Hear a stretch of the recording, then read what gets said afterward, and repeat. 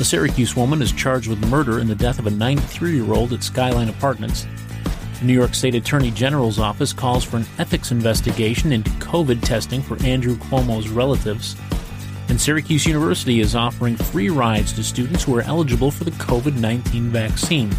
This is your Syracuse.com flash briefing for Friday, March 26, 2021. I'm George Owens. An arrest was made Thursday in the killing of a 93-year-old woman who was found dead last week in Skyline Apartments in Syracuse. 23-year-old Victoria Affett of Syracuse has been charged with first-degree murder and first-degree burglary in the death of Connie Turi. If convicted of the first-degree murder charge, Affett could face life in prison without parole. Her defense lawyer entered a not guilty plea on her behalf on Thursday. Syracuse police officers found Turi, a retired teacher and world traveler, dead in her 12th floor apartment on St. Patrick's Day. After the arrest was announced, Syracuse's top two law enforcement officials, Syracuse Police Chief Kenton Buckner and Onondaga County District Attorney William Fitzpatrick, expressed concern that Affett was not in jail at the time of the murder despite facing multiple felony charges.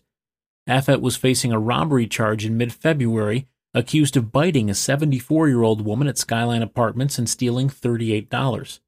Affett had been released without bail on the robbery charge by a city court judge a week before Turi's death.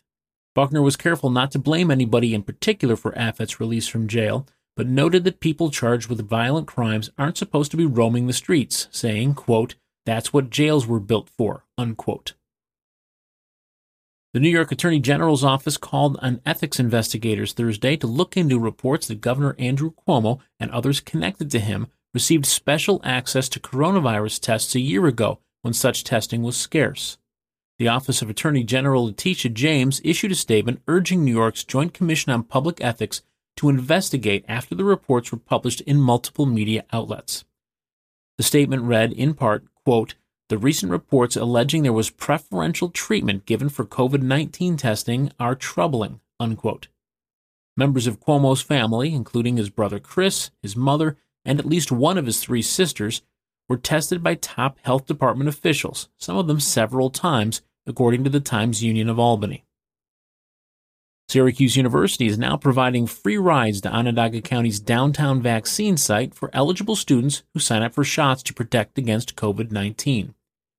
County and university officials are encouraging students to sign up for vaccines if they are eligible. Students can qualify for the shots if they have certain public-facing jobs or certain medical conditions, including obesity.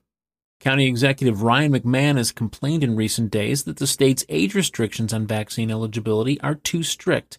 He has advocated making the shots available to all adults and said he would target university students if he could because they are a group that is likely to spread the virus. County officials are encouraging students to review the eligibility criteria to see if they qualify. A letter from the university emphasizes one of the eligible comorbidities, obesity, and encourages students to check their body mass index. That's your Syracuse.com flash briefing for Friday, March 26, 2021. I'm George Owens. Thanks for listening and enjoy the weekend.